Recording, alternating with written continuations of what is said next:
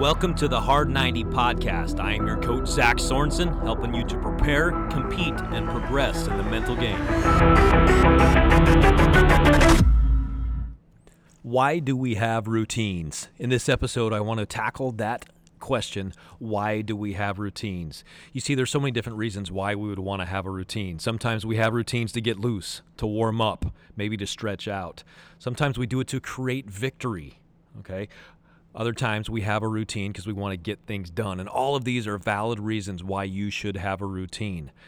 But I asked this question to many of my good friends, and I got an interesting response from them, and it's something I want to talk about today. Why do we have routines? So imagine you're a baseball player and you get to the ballpark every single day and you have a pre-game routine, which I would recommend that everybody does. What is your pre-game routine? So let's talk about hitters right now. You have a pre-game routine, you go into the batting cage and you're going to go through that routine, whether it includes tee work, soft toss, coach, throwing to you, whatever it may be, but you have your established routine. Why are you doing that routine? One thing to consider, you have a routine to establish your feel for the day. You also want to recognize how you are moving that day. You see, each and every single day, your feel is going to be a little bit different. Each and every day, how you are moving is going to be different. So you go through your routine to see how you are moving to establish how you're going to attack your day. All right. So let's say you gather that information and then you are going to roll that into your game plan for that day. So after you gather that information, if you're moving well, you just attack, and you really don't need to have an approach going into the game. You're in attack mode because you're feeling good, you're moving well, and you're ready to roll. But let's say that you're not moving that well that day, okay? Maybe you're a little bit stiff, maybe you're tight, maybe your wrist is a little bit sore. So you are not moving as well as you want to be moving. Then it's time to go to your approach. Then it's time to maybe simplify your attack mode. Maybe it's time to say, well, I can't handle both sides of the plate, so I'm only going to look into this zone right now. So your routine that you have in the morning gives you that information that helps you decide how you're going to start attacking your day when you get out on the playing field.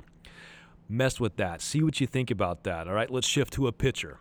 If you recognize and gather information that you don't have one of your pitches that day, that now builds into your game plan for the day. Now you know how to utilize your pitches throughout that game based on the feel you got and recognizing how you were moving in your warm-ups. How about in the weight room? Let's say you get out there to go through your routine to get loose, to stretch out, to get ready to go before your workout, and you have a little bit of a tweak. That may make you adjust the way you're going to attack your workout that day. All of this is good information, and it's something you need to recognize that your routine isn't there just for you to go through the motions. It's there to gather information, to see how you feel, to see how you're moving, which leads into your game plan. It's an instrumental part of your day.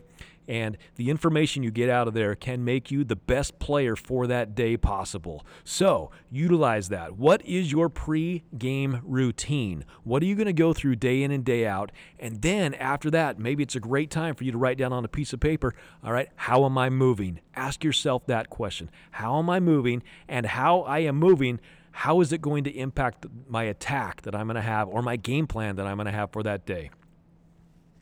I hope you enjoyed this episode of The Hard 90, the 90% of the game that we do less than 10% of the time.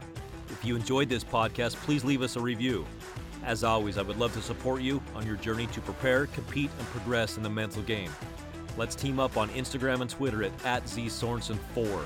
Have a good day and get in the game.